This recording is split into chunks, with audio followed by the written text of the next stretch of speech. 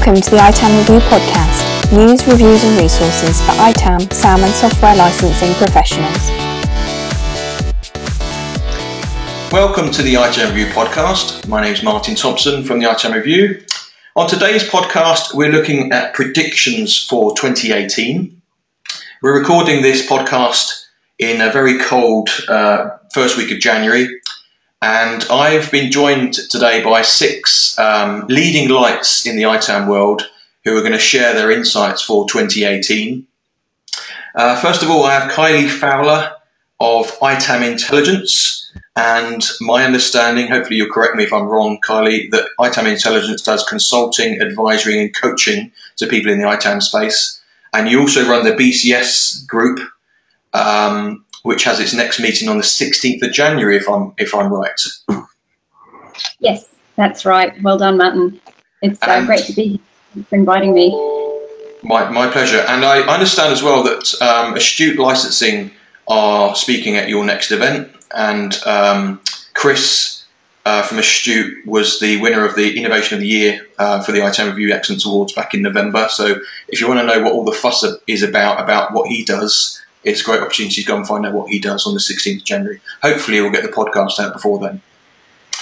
My next guest is Gillian Leicester, former winner of the Professional of the Year and Project of the Year for the Excellence Awards, and now very kindly sits on our judging panel. Works for Synyega, who, to my knowledge, do license consulting and negotiation. Is that right, Gillian? Yep, that's correct, Martin. Cool. And next is the Sam Beast, David Foxen, former analyst at the ITAM Review, now working as a global software asset manager at should we just say a large corporate, David? Yeah, we do a bit of everything. And congratulations on your new arrival to the new Sam Beast in the world. Yeah, thank you very much. Give him 18 years or so, and he'll definitely join the family trait of being a SAM professional and enthusiast, hopefully, or a professional footballer. We'll see. Yeah, one of the two. My next guest is Matt Fisher. Probably call you a veteran as well, Matt, a senior VP of product strategy at Snow Software. And to my understanding of the industry jungle drums, you've just hit your number. So I imagine that at the moment you don't give a monkeys about Sam. You're just more concerned about your snow gear and whether it's snowboard or ski equipment. Is that right?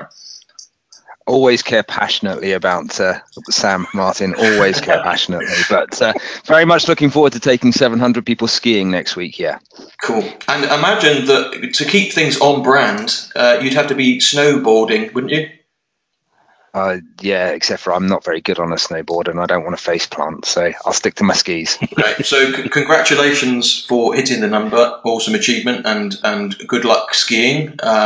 I always think these events would always benefit from independent media coverage. You know, just dropping that. Yeah.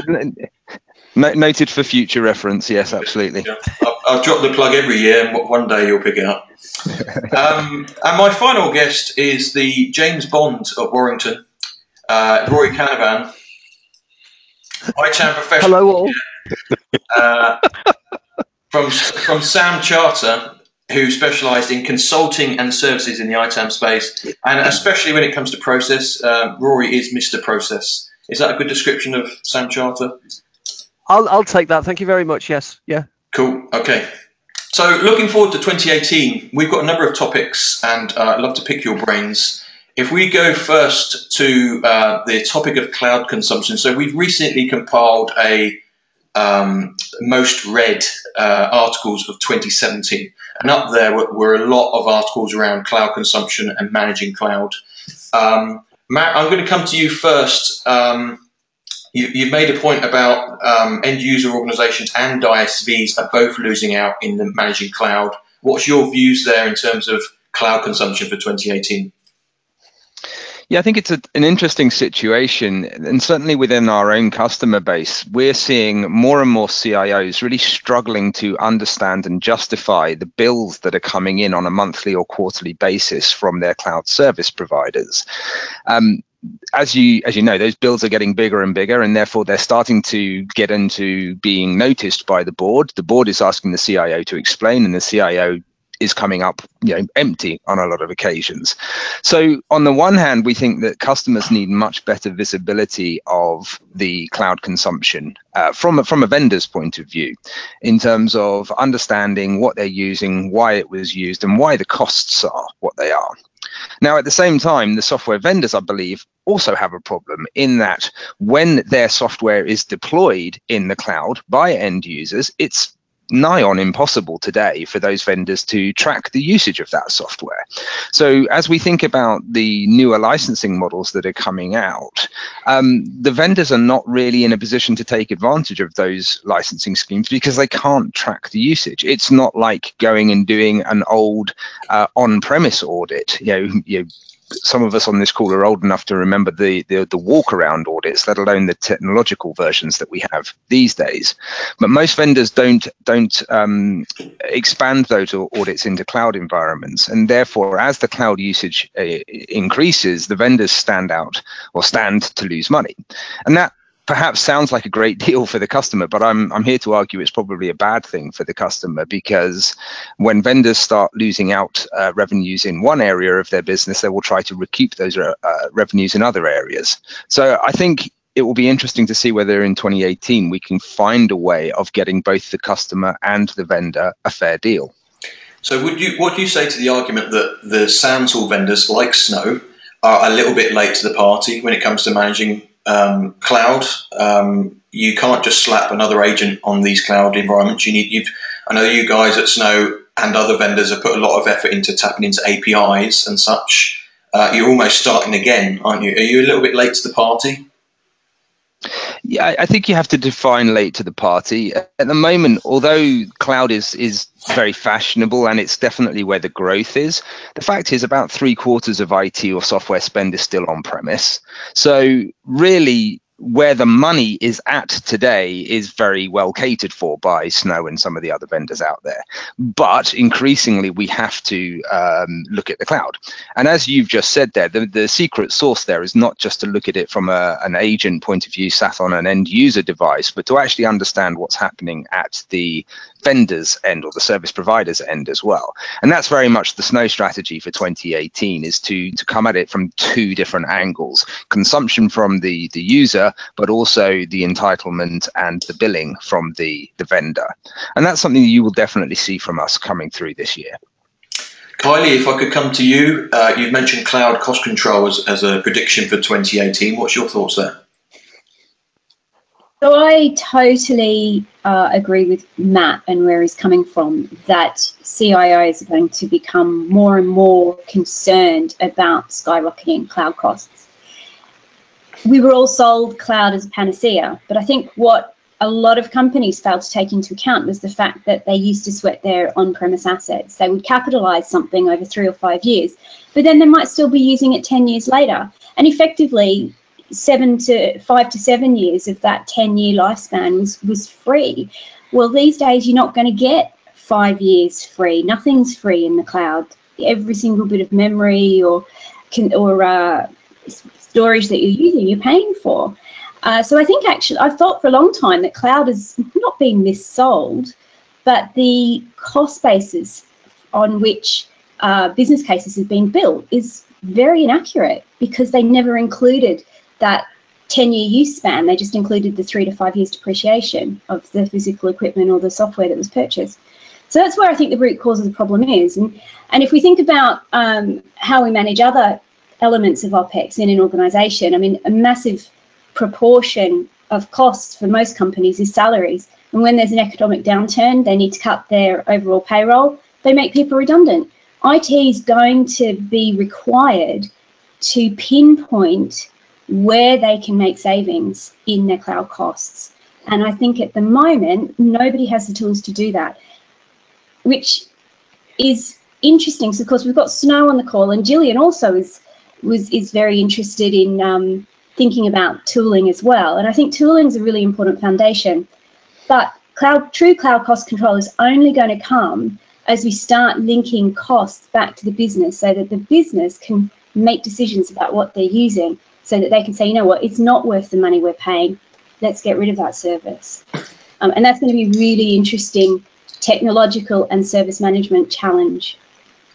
I think, Kylie, it's Gillian here. I think that's a really good point, because actually I think cloud is really just shining a spotlight on things that organisations and IT functions in particular haven't done particularly well in the past, which is cost control.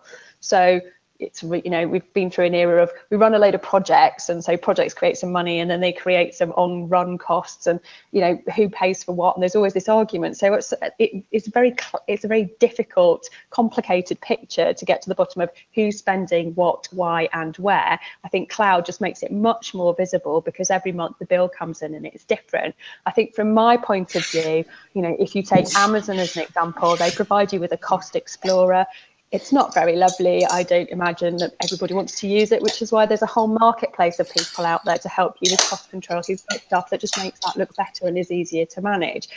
And when I say I feel that the software asset management kind of pure breed vendors are saying, oh, we do stuff in the cloud, I don't see it in the same way as I see stuff that's being offered if you go to an Amazon event and see the things that are there. It's not different. It's like you're starting from a different place.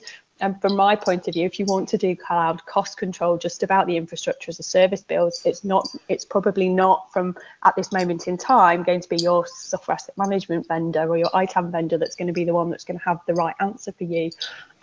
Just looking at the market and what I can see that's happening out there at the minute. And I think, going on to another point that Kylie's going to come on to later, it's about governance. If you didn't govern your on-premise assets, why would you govern your cloud assets any better?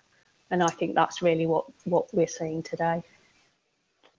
I guess no great surprise. Sorry to cut in, it's Matt from Snow. No great surprise that I'm going to disagree with you on one point you said there, Gillian, which is that it's not the SAM vendors that are going to provide the answer.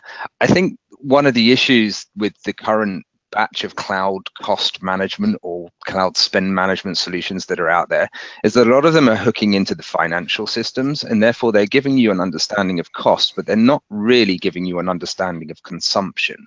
And obviously cost is very important, but actually justifying that cost through understanding consumption is also vital.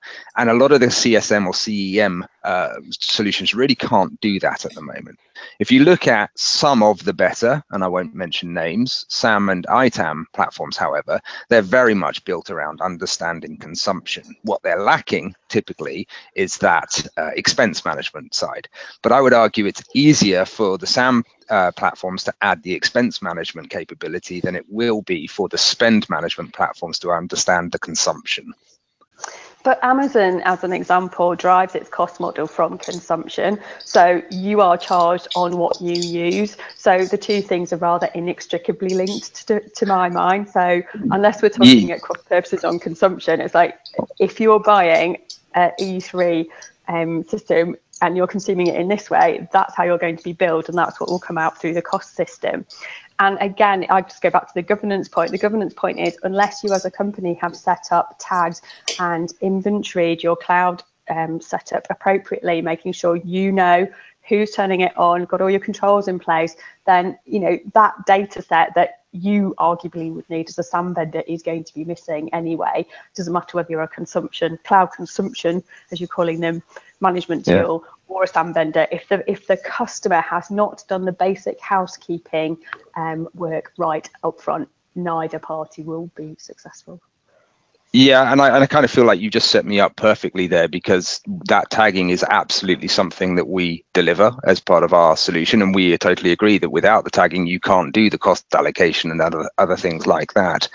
But I think just quickly on Amazon, it sounds like you're more familiar with their reporting options than I am, but most organizations out there aren't doing a single cloud or a single platform strategy. Most are using a multi-platform strategy, and most have multiple contracts with those different providers. So I think it becomes exponentially more difficult to get a proper view of your cloud investments when you're dealing with 7 or 10 different contracts and 4 or 5 different platforms, rather than just having to look at one portal.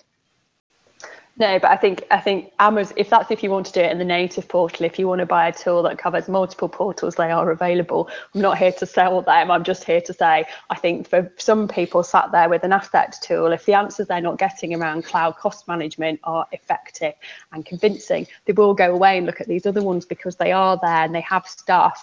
And it's very easy if you're absorbed into, Microsoft Cloud promotion, or you're an Amazon customer or your Google customer, for them to promote, their marketplace vendors to you, and it's very easy for your customer base to be influenced and attracted to other products that happen to be out there.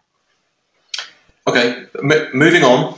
I was listening to I think it was a YouTube video from Amazon's conference back in November. I forget what it's called, but I think it's about 45,000 people there at Amazon's conference.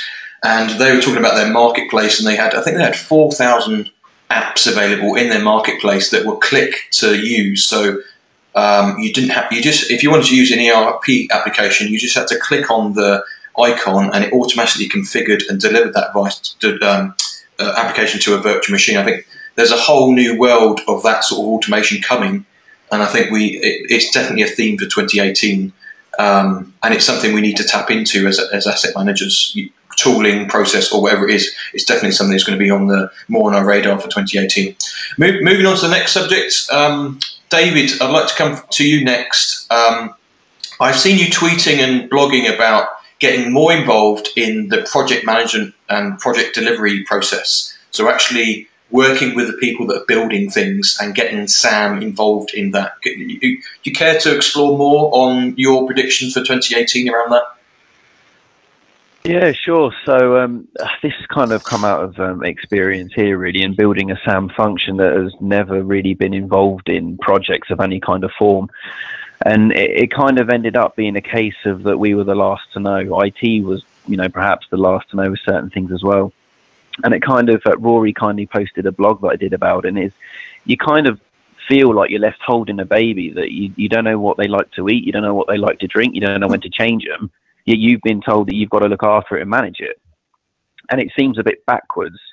So we've implemented a new PMO and SAM process here, whereby for any kind of project that touches software, software as a service, cloud services, etc., then it has to come through the SAM team so that we understand what kind of licenses that we might need to buy, who's paying for it, what kind of terms we're going to look at, has it been approved by legal, and so that when the project goes through the completion process and that the licenses are then purchased, we actually have the process already in place to manage the compliance and the risks and the usage from day one, rather than being given a baby and then trying to figure out how on earth to look after it. And I think that there's going to be a lot more between Sam and, we always talk about key stakeholders in HR and legal and the service management team and stuff, but there's not a lot out there in terms of the project management office. And off the back of the blog that, like I said, Rory kindly published, I had a lot of messages on LinkedIn and some phone calls of people asking how we've done that, because they feel like they're in the same boat as well, whereas they're just being given, here's a license agreement that the CTO has signed. No, it hasn't gone through the correct processes, but, we need to do it quickly. You need to go and manage the licenses. And, you're left with an application that, monitors CO2 emissions from catalyst converters that's licensed on per cubic outputs or whatever. And you've got no heads up that they're expecting to manage it from that time and know everything about it. So if Sam gets involved early on in that project, then you can build your own knowledge, the right processes, policies, governance, education pieces, so that when that project goes live, you're also live and you're good to go and you're ready to manage the software asset. I mean, I think Rory, I'm not sure, have you got a kind of like a template process, being the process guru around Sam and the PMO office, and is this something that you've seen when you've been doing your work? It's interesting that you mention it, David, because I had a conversation with a prospective client about this very topic just before Christmas, and they had little to no engagement with the PMO office, and the suggestion I came back with them was these projects and these programs typically they run some sort of POC engagement with the software vendors that they're looking to sort of engage with as part of this technology stack they're looking to roll through. That would be the appropriate point then to actually leap in and say, right guys, let's do the SAM due diligence or the IT due diligence as well, because it may well be that a piece of software is being brought in that hasn't met information security approval or service management or network approval as well. So it's not, I don't think it's exclusively a SAM issue. I suspect all elements of IT are actually struggling with this, but if you can, I think it's one of those things, the sooner you get hold of it, the better.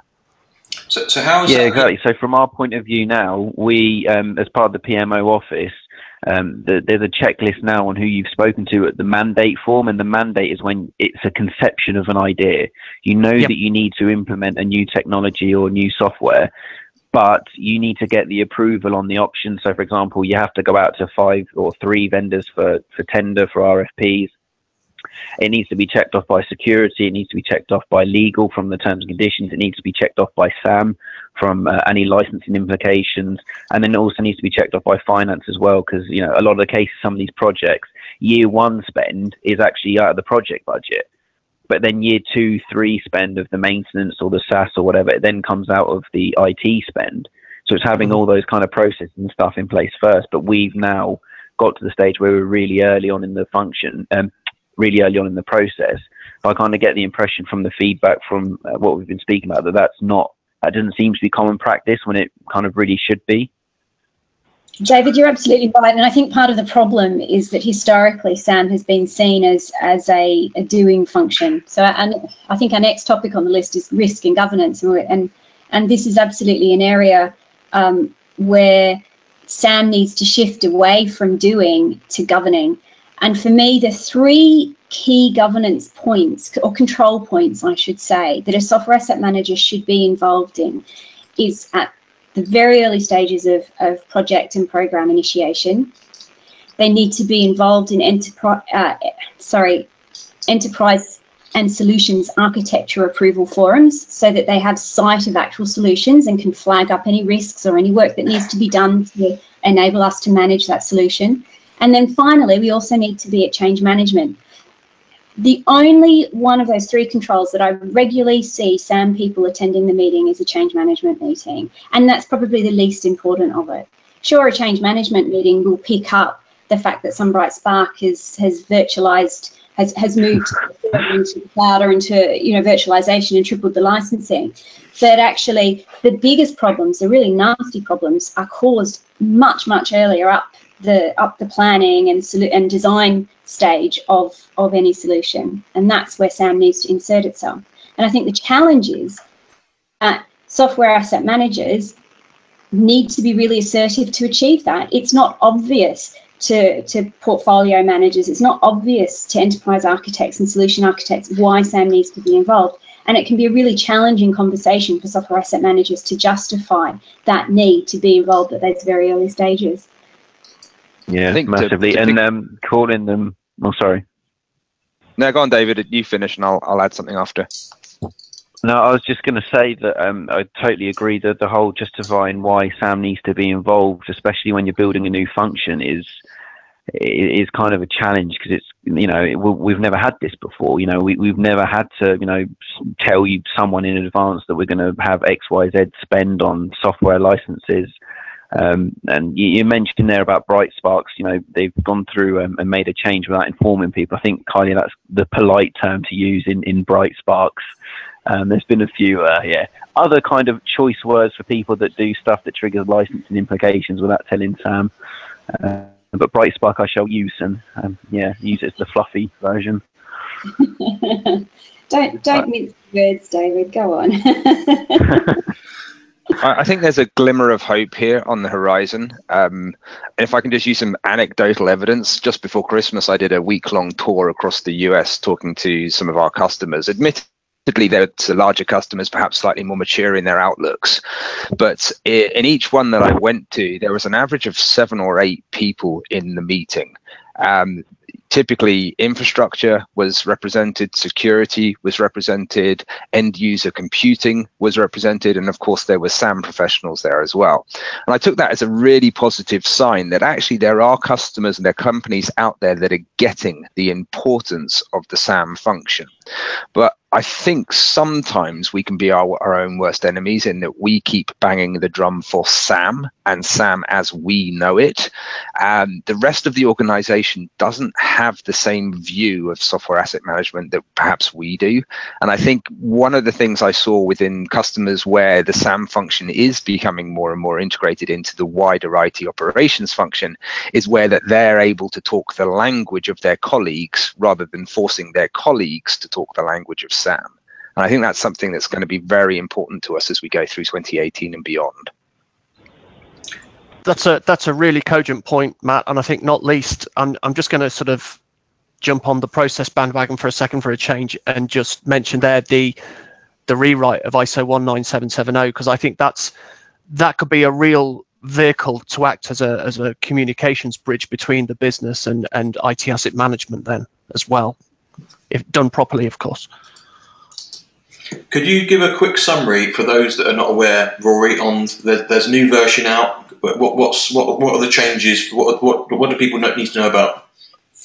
The most significant changes would be that the rewrite has actually gone down the formal management system standard or management system standard approach.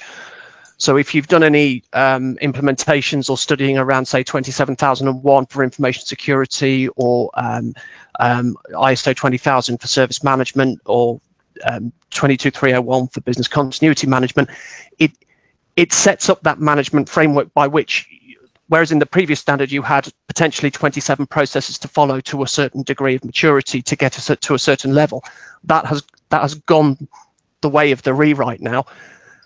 Essentially, you define what your goals are for your management system. You set up a scope so you understand what you're throwing your arms around from an ITAM perspective, and you then craft the processes. So all of a sudden, it's not a case of sort of adopting a document and saying we're going to follow this with blinkers on and just hope for the best.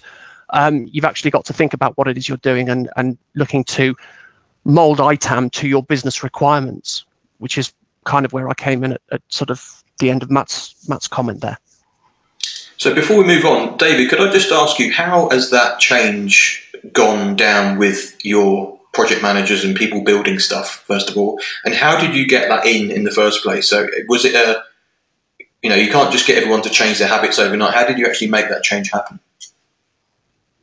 No, of course. So initially, it was a case of I'm in the kind of unique position whereby the IT function here is it was recently centralized. We had a decentralized IT function, so things like enterprise architecture. The head of enterprise architecture joined at the same sort of time as me and had the same output, and we kind of all got the key stakeholders together and said, look, we can't change the past, but we most certainly can change the future.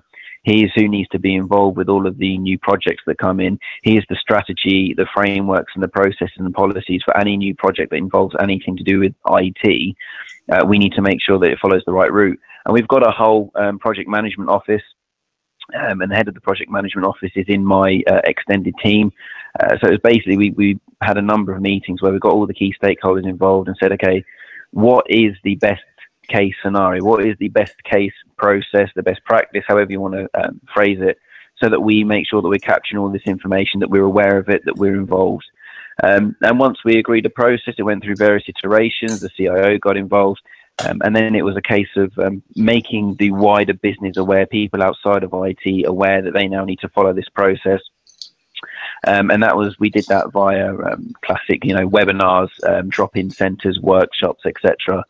And you know what, actually, to be fair, the project managers are an awful lot happy because we've taken some of the effort, the legwork off of them. So historically, project managers would have to have gone and found out about the licensing model or how it fits in with an organisation, but now they've got dedicated experts to do that.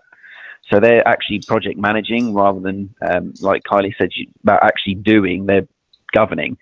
And we're providing our inputs on it, and projects are going through a hell of a lot quicker. They're far more accurate.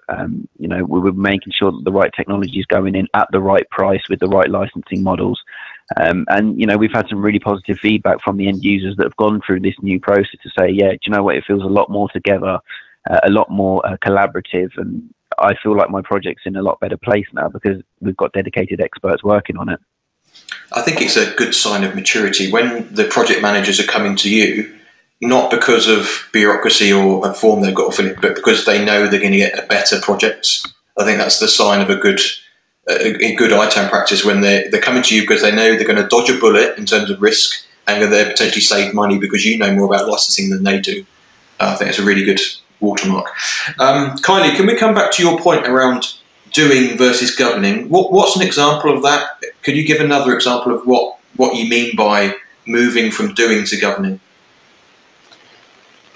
I think historically a lot of SAM organisations have been very focused on data management, information, producing information, reports, compliance positions, lots of analysis. And that stuff is important because you need that stuff to make decisions. But it's a very backwards looking process. It means that software asset managers historically have been fantastic at flagging up the issues, flagging up the quagmire that the company's managed to get itself into unwittingly, and they're constantly the bearer of bad news. But the only way to actually to really stop problems before they become embedded within an organisation is to shift the headspace away from doing, oh, I've got to run this report, I've got to do this, I've got to do that, to actually thinking about controls that need to be put in place in order to make sure that what everybody else is doing is done correctly, done appropriately, and meets the organisation's goals. And I think it's what Rory was saying about 19770 being written as a true management system is a really, really important point. I was doing a bit of research around what's the difference between a process and a management system, because of course ITIL sees service asset and configuration management as a process. It's something that has a trigger, you turn a few handles, it produces something at the end, and that's the doing, isn't it? That's the, okay, we've got a trigger, we've got a license renewal, we'll turn a few handles, we'll produce a compliance position at the end, then we'll renew the subscription or whatever. That is a process. But SAM is a management system, and the difference is the process is, say, the frying of the egg. So you crack your egg, you put it in the pan, you turn it over if you don't want your sunny side up, etc. You put it on a bit of toast, etc. A management system is the entire experience of going to the greasy spoon to get your full English in the morning. That's the difference between the two, and it's only really something that we're beginning to realise now, that SAM is a management system. It's the entire greasy spoon experience. It's not simply the process of frying the egg. But it's a really difficult concept to explain to people, because the impact of that is you need to ask an awful lot of people whose priority is not software asset management to impose controls, to change the way they do things, and be governed. ISO standards as described by Greasy Spoon. We've reached new heights in our sophistication, haven't we? I think it's a fantastic example. The analogy is information security. Whenever I go into an organisation, I look at how they do their information security, which is also a management system. It's ISO 27000. The way Rory described 19770 is, people, organisations defining their own scope, their own strategy, what it is they need to do SAM. That's what information security people have been following for the last, I don't know how many years, 5-10 years, when they implement 27K, ISO 27000. So if you think about what information security is doing in your organisation and how they're governing, start emulating some of that for SAM, would be my message. Learn from information security. So a couple of themes, perennial themes, are auditing and in particular indirect access. Indirect access was a major topic for 2017 as SAP sued one of their customers for the first time, and we did a lot of coverage of SAP in particular around indirect access last year, and I'm sure it's going to be a recurring theme for this year. But if we could cover auditing first of all, Matt, can we come to you? Your views on the auditing arena and how that might be changing for 2018? Yeah, I fear they might be my extremely unpopular views, both with the panel and the audience in general. But I'm here to say that I don't think we're going to see much, if any, reduction in the level of software audits in 2018. At the moment, we saw a tiny reduction in them last year, but they're still more or less at an all-time high. And I don't see that changing in 2018. I think, however, what is going to change is the real rationale for why vendors use software audits. I think increasingly we're seeing the demise of the software audit to drive compliance revenues. And that's partly because no vendor really wants to show compliance revenues on their balance sheet. It's not actually a nice revenue to have. But secondly, because a lot of the vendors out there are moving their businesses to the cloud. And right now, customer adoption is slower than they would like. And I believe that we will see software audits being used to strong arm, I should say, customers into moving towards the cloud. We're already seeing some vendors doing this. I think more will join the fray in 2018. And I think it's incumbent on the SAM professionals and the vendors like Snow to making sure that the organizations that are receiving those audits know what's in store for them, know what the end goal of the vendor is, and know how to turn those audits to their advantage and hopefully get a good deal as and when it's right to move to the cloud. Matt, you are so correct. That is so spot on. And, you know, I've been seeing this for 3, 4, 5 years with clients that I work with who tend to be larger clients, sitting on old legacy licenses and versions, and they know they need to upgrade.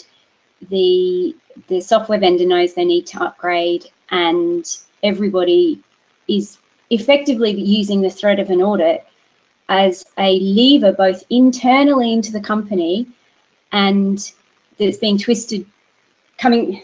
So the vendor and the IT organization know they need to drive change. The threat of the audit becomes the lever through which the IT organization justifies implementing and driving that change up through to the business and the board. And I've been involved in several negotiations where that's been the case. And I think it's going to be, it's interesting that you say that's going to spread. So it may be that more and more reluctant organisations get tackled in the same way. But I also wonder to what extent concerns around cloud costs are going to mean that companies push back a lot more against that effort to strong arm them into the cloud. I think that last point is so important because you're right. The cloud vendors make it look so attractive to move to the cloud. I mean, funnily enough, it's what sales and marketing do, right? But increasingly, organizations that have moved some of their systems and applications to the cloud are beginning to see that those costs, or at least those first year costs, are only really the tip of the iceberg, and suddenly they're having this massive ongoing expense they hadn't really budgeted for. They're reluctant to have their fingers burned twice, and so I think organizations are getting better about scrutinizing cloud costs, and I think that will force vendors to be a bit more transparent, or it will create market opportunity for the likes of you and me to bring solutions to market or services to market that offer that transparency. So I totally agree that organizations will get better at pushing back, but I still believe that the vendors will, use the audit as that primary tactic to get their lagging customers into the cloud. It's David. I totally agree with both Kylie and Matt. And from an end user point of view, it's not only with the audits that we're seeing though. It's whenever it comes to renewal of like a device or user-based application that's perpetual. They're giving you incentives to move to a SaaS model, but we might not be ready for it this year. So they just turn around and say, well, we're increasing the maintenance by like 30% Oh, it's a price increase because we're trying to phase out our perpetual licenses. I think a lot of organisations that are going through audits as well are seeing that exactly what Matt said in his initial argument was that they don't seem to be focusing too much on the whole compliance piece. It's more, hey, how can we move you to our cloud services? How can we move you to our SaaS model? How can we get that regular revenue income stream from you guys? And it's just, yeah, it's a challenge though when you've you've got some legacy systems out there, and you physically haven't. It's going to take a while to move to these models. It's either, don't do it and suck up and take any increases on the perpetual models, or, like you said, Kylie, try and push back and take a stand and say, look, we're still a customer. That is a plan in the future, but we're not actually ready to do so at the moment. But at the end of the day, surely it all just comes down to money anyway for the vendor. You've got a third option there too as well, David, on of course you don't have to take the support and maintenance option. You can go third party. So don't forget to rattle that saber as well if people are getting arsy about hiking prices on support and maintenance. It's also worth just remembering what the vendor's motivation is here. And a lot of the vendors, especially the publicly traded ones, have made promises to their shareholders that, percentages of their revenues, increasing percentage of their revenues will come from their cloud offerings. Right now, a lot of those vendors are struggling to meet those promises. So they'll do almost anything to get their customers into the cloud. One of those customers I mentioned in North America that I visited just before Christmas, they took a cloud option with a vendor that they had existing legacy on-premises systems with, but kept their on-premises systems live because that was the cheapest option available to them. The vendor just wanted to sell the cloud license. It didn't really care whether they used the cloud license. It's a bizarre situation, but it's all being driven by, in my view, it's all being driven by what the vendors are promising to their shareholders and how they want to show the revenues on their books. Yeah, but you know what gets really interesting, Matt, is so that's an initial tactic from a new cloud vendor. They say, right, we need to get this cloud revenue on our books. Let's just sell it no matter what. We'll do whatever it takes to sell those licenses, to sell the option for that service. Microsoft's totally ahead of the game here. Microsoft has realized it's all very well selling cloud at a massive discount. It's still allowing companies to stay on their perpetual licenses, but then you struggled to book your revenue. So you've got the potential revenue coming along, but actually booking it as profit or as revenue that then can become profit, you have to actually be able to demonstrate that those services are being consumed. And that's why Microsoft, which has been in the cloud and been thinking about how to structure cloud services for a long time, is no longer loss leading its cloud services, and they will bend over backwards to make sure that you start consuming. Whereas some of the less mature cloud vendors, shall I say, even though they might still be big four vendors, massive software vendors, but they've not been in the cloud for the same length of time, they've not realized this problem yet. So the cheap consumption, the encouragement to move to the cloud is only going to be temporary. They're really going to start prioritizing consumption, I think, in 2018. I think Oracle is a good candidate for that, and I wouldn't be at all surprised if in the next 2 years there's a Enron size issue with Oracle in terms of revenue recognition and people actually using their cloud. And I think Gillian, you described it as is it upcoming meteorite about to hit Oracle? Is that the way you described it? Well, I think generally as users we are renting something from somebody, and I think what gets lost in this whole process is that actually everybody who buys a software license or rents a software license or buys a subscription is a customer. And at the end of the day, all that seems to be happening at the moment is this, as everyone's described, this relentless drive to cloud. And I really think that revenue recognition is going to be an issue. We've already seen whistleblowing cases kicking off in the States around how revenue's being recognised in certain vendors. I think Kylie's totally right. With the vendors who are more mature, it's all about how do you make it work? How can we make sure that you're actually using it? I also think you can see if you talk to vendors that the incentive model for their sales force is skewed entirely towards selling cloud. They're not interested in selling perpetual on-premise licenses to people because there's nothing personally in it for them. I really believe that customers this year need to just, as Kylie says, stand up, push back, and rather collectively say no, because after all, an audit is about assuring yourself that checking that what I have bought is what I am using. It's not about checking what I have bought and I'm using said amount of licenses and then saying the answer is the cloud, because that it doesn't really sit well with the description of audit and the audit provisions they have within the contracts that they're relying upon to actually instigate that review of what you're up to. So I'd quite like to see this year be the year where the customer's voice is louder than the voice of the vendor. Can I share a couple of anecdotes for those that are not aware of end users actually standing up against vendors in 2017? Because I don't think a lot of people have heard of these. One is there's a panel of, I think it's 30 plus French organisations that have written to Oracle to say we've had enough and you need to change your behaviour, otherwise we're going to open up a can of whoop-ass. And that's ongoing in with a company called Sigref in France. And then there's a federation of Australian universities that have stood up to Adobe, and that went to the Australian Competition Authority. And the Australian Competition Authority, which is the Australian government, said, yes, this is legitimate because we want to get the taxpayer a good deal for Adobe. So it's starting to happen. And I think I'm hoping that we'll see a lot more of it in 2018.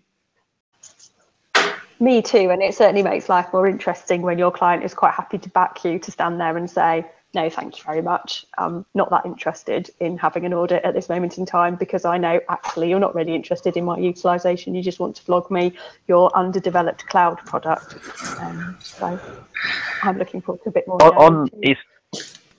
It's David. Sorry to interrupt. On that one, though, you mentioned there about standing up to vendors when they want to come in and audit. I mean, I was speaking to Martin about this week. Is that from an end user point of view? I mean, what's kind of the limit in terms of the number of active audits that are going on at the moment? Because you know, when vendors have done their research and, you know, the ITAM review and SMO, etc., some people are going through 7 active audits at any one time. How are they actually meant to be a SAM manager or do any work if they've got 7 external audits going on, all trying to push you to the cloud? I mean, is there a way that the end user community can kind of stand up and say, you know, I don't know, maybe limit it to 5 audits in the 12-month period or something like that, or is that kind of just dreamland? I think it's like 1 a year. I mean, I used to run a software category, and the software asset management team worked for me, and we used to have a first come first serve basis, and we would say, it's very nice you've written to ask me to do this, but unfortunately I've already got 3 in the queue and 1 that I'm dealing with. You are now number 4, take a ticket, wait in line, and when I've got time I'll come to you. Because what's the point in killing yourself to do 7 things really, you know, averagely? You might as well spend the time and the effort on each one individually, because SAM teams, as we've discussed today, have a load of other stuff to be getting on with. You've got to go and sell yourselves, get involved in projects work. You've got to, you know, do so much more than firefighting and reactive. And it goes back to Kylie's point, getting out and governing rather than doing and just putting out fires from past mistakes. Yeah, I think audit management is a bit of an unsung art, because it's so dependent upon you as a software asset manager, how bolshy you feel, how powerful you feel, how much sponsorship you have internally, what your relationship is with your senior managers. The different people push back on audits in different ways, and you know, I think probably we can be a lot firmer than people feel they can, particularly, you know, an audit it's a legal activity in the sense that it's governed by the terms and conditions of the contract. Even just sending it off to the lawyers and then going back to the vendor and saying, you know what, our lawyers are thinking about how we're going to respond to this, can be an effective delaying tactic. Because the other thing is, audits are actually really expensive for vendors. I mean, most vendors have the process down, and they will try and push you into the process that is most cost effective for them. But actually, audits are still really expensive. And the moment you go off piste and say, no, we've got to do this audit in a different way from the way you're expecting, their costs suddenly skyrocket as well. So, you know, they might have second thoughts about auditing you. Yeah, if you're an easy mark, you'll you know, be in the eyesight of the gun. So that's a really interesting point of view from an end user's perspective, because we have external audit processes and policies that have been agreed with senior management, but then when you push back on vendors, they quote loads of T's and C's at you and then threaten to email or message the CFO. When that kind of happens, it's then doing the whole explaining pieces to say, yeah, like you said, Gillian, we'll come to you eventually, but at the moment we've got multiple ones on. And at the end of the day, as I said, I was speaking to Martin, and his point was that an audit shouldn't make you stop doing your work and shouldn't be a huge disruptor to your day-to-day stuff. But no, it's a good point, Kylie, about how brave you're feeling in pushing back on the auditor. But that's really, really good food for thought. Yeah. Do you know what though? I have been in the scenario where you've had audit after audit after audit, and the first one was a nightmare. But the procurement manager I was working for, the head of IT procurement, the CIO, and the CFO all learned what it actually meant to be audited, and as a result of that, every subsequent audit I had 150% support from them. And if the vendor had said to me, we're going to email the CFO, or we're going to email your head of risk, or we're going to email whoever, the company secretary about this, I'd be like, fine, because I had identified the risk, I'd assessed it. We're being audited by X. This is potentially the size of our exposure. This is what the audit's going to involve. This is the amount of resources that are likely to be required that are going to have to be pulled elsewhere, and that had been escalated up to the appropriate parties. A software asset manager's best friend is the risk register, because that's where you track and manage these risks and communicate them upwards, so that you have people at your back. Matt, if we could come to you. Yeah, absolutely. And if I might be so bold, I would suggest perhaps an alternative word to brave. Not that I disagree with brave, but I would potentially replace it with confident. I've seen a number of organizations successfully push back on vendor audits, whether that's to defend them completely or to deny them completely, or whether to do it on their own terms in their own timescale. Those that succeed are typically the ones that know what they're doing. They've got good systems, good processes, and good teams in place.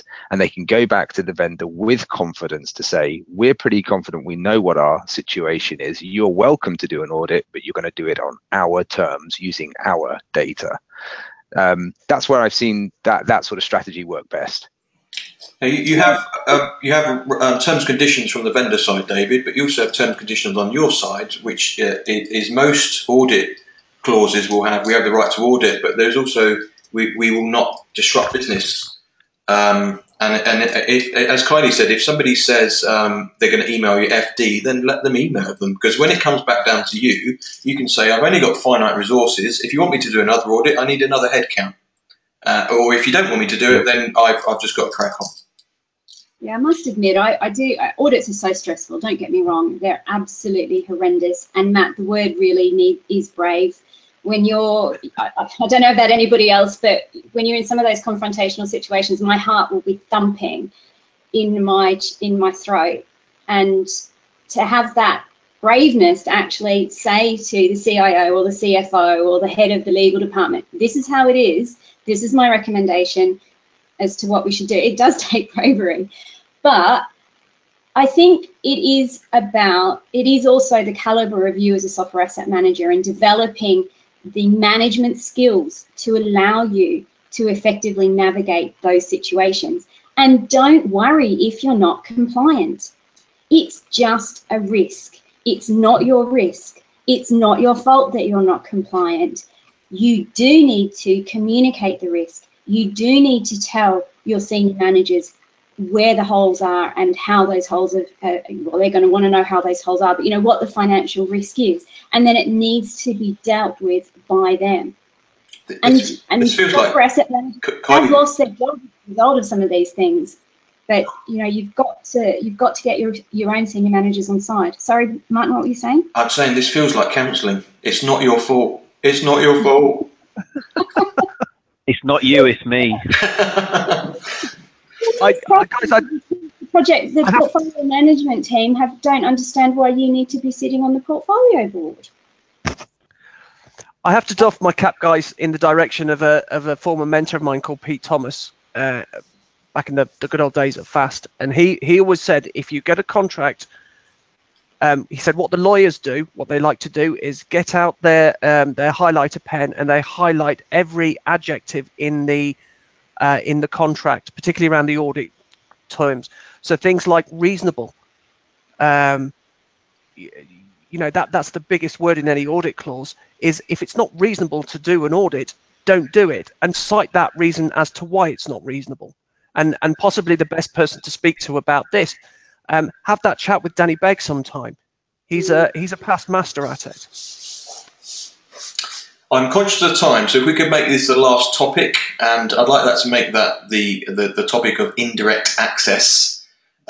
We did some articles and news pieces around Diageo and AB InBev, which were two companies that SAP, in their wisdom, decided to sue their customers. Very hot topics for 2017.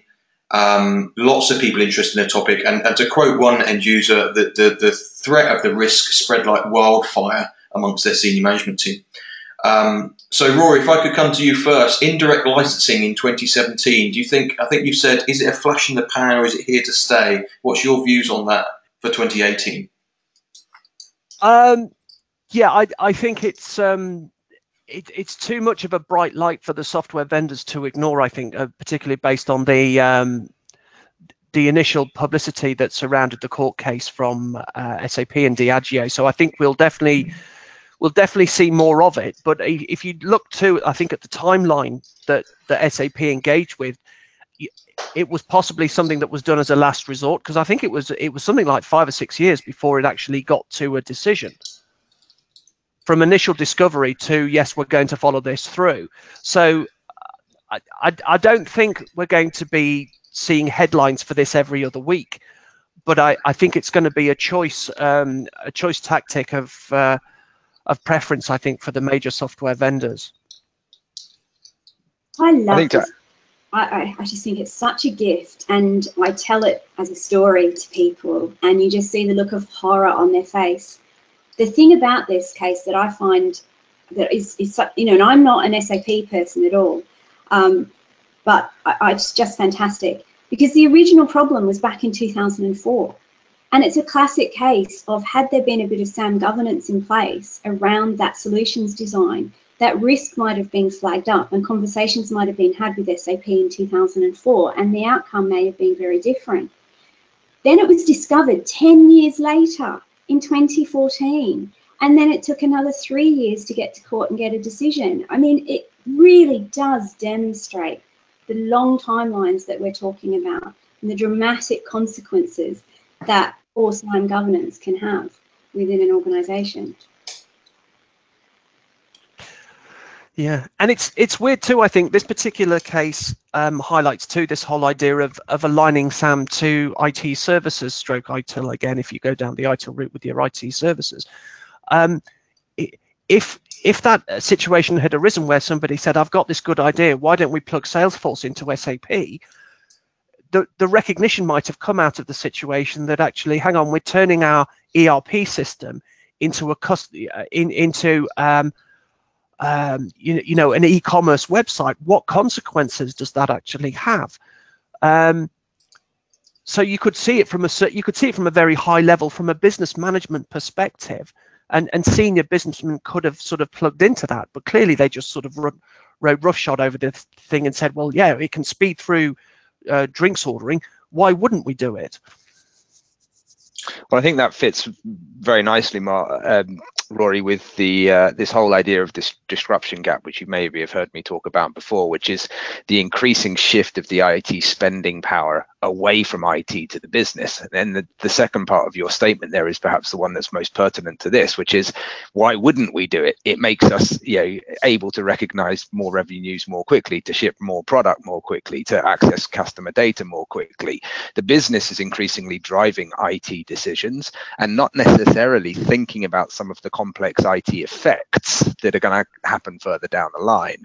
And I think SAP they really got their fingers burned on the publicity with Diageo and AB InBev. They didn't really come out of it very well. So we've kind of seen them go underground in the second half of 2017. I still believe that indirect access is a big deal for those guys, but they're doing everything they can to keep it out of the media. And it kind of relates to the previous topic we were talking about on software auditing. But I also think that as we move to a world of the Internet of Things, of increasing mobility, more and more vendors other than SAP will have their software used in ways that they did not foresee when they brought that software to market and when they defined the licensing schemes that still prevail for those applications or systems.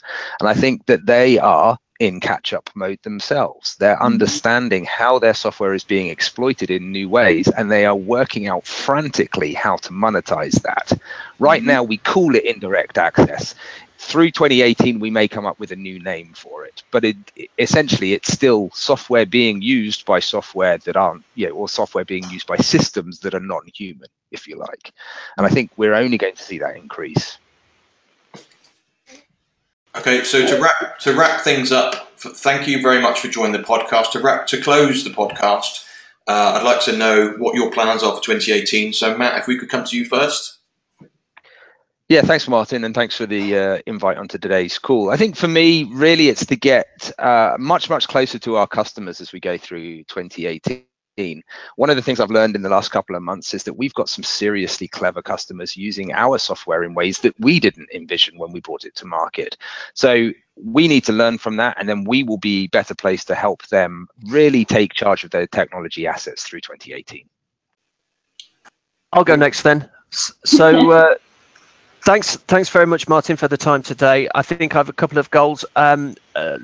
As it is January and it's 2018, definitely to get fitter and to work on my inner six-pack. But also, I'm being ambitious here. I want to come out with a product that will actually be considered for Innovation of the Year at the next ITAM Review Awards. Gutsy. Tell more. What's all this about then? Is it developed yet? No, it's bouncing around in my head at the moment. So and it's need to know right now. So I'll just say stay tuned. Okay, cool. Gillian? So my goal for 2018 is to keep helping Synega's customers spend the appropriate amount of money on the appropriate number of licenses, whether they're deploying those on-premise or in the cloud. And personally, a bit like Rory, I'd like to get fitter, but that's probably not going to happen, as I like chocolate and biscuits far too much. So I think my goal for this year is to help one of my children actually learn to ride their bicycle. Which just leaves Kylie. David. We've got Kylie and David. So yeah, thank you, as everyone said, Mark. Thank you very much for the invite. Greatly appreciated. My goals for this year is, number one, to learn how to be a dad to my perfect little boy, and to teach him about software asset management. He can't talk yet, but we'll get there. And professionally wise, is just to continue on the groundwork that we built here last year, to continue to save money. We've got Snow, so rolling that out globally, but also as well to focus on the end user experience, improving how we deliver software, improving our processes, and just, what do you call them? The big hairy goals. We've got a couple of those this year, Martin, that I'm really hopeful and excited that we're going to achieve. So, yeah, thank you again. Really interesting podcast. Because David used to work at Snow, and having worked at Snow and then chosen to deploy Snow, I think is the best recommendation you can get. Kudos to Snow for that. Other SAM tools are available. And finally, Kylie.